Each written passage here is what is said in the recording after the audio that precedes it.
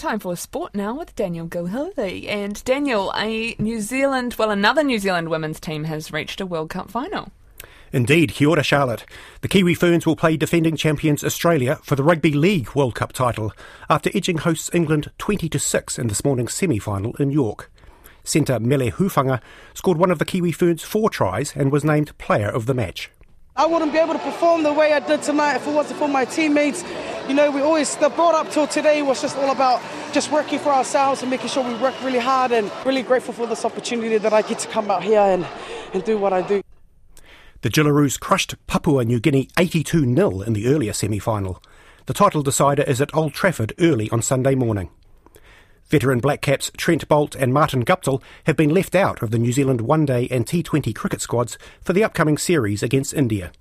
India are touring here for 3 T20s and 3 ODIs. Sports editor Stephen Hewson has more.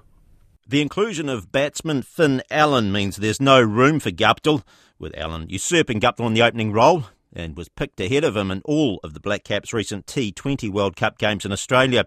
Boult's the other notable omission, having opted out of his New Zealand cricket contract in August.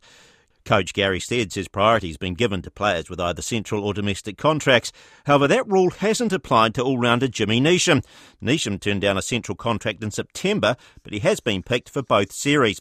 Kane Williamson continues to lead the side in both formats, with the T20 series against India starting in Wellington on Friday. 3 days after their World Cup triumph, Black Ferns' Portia Woodman and Ruahei Demant have been nominated for Women's 15s Player of the Year at the World Rugby Awards, though the All Blacks have been snubbed. Black Ferns' Ruby Tui and Maya Roos are vying for the Breakthrough Women's 15s Player Award, while Wayne Smith is up for Coach of the Year. The winners will be announced next Monday.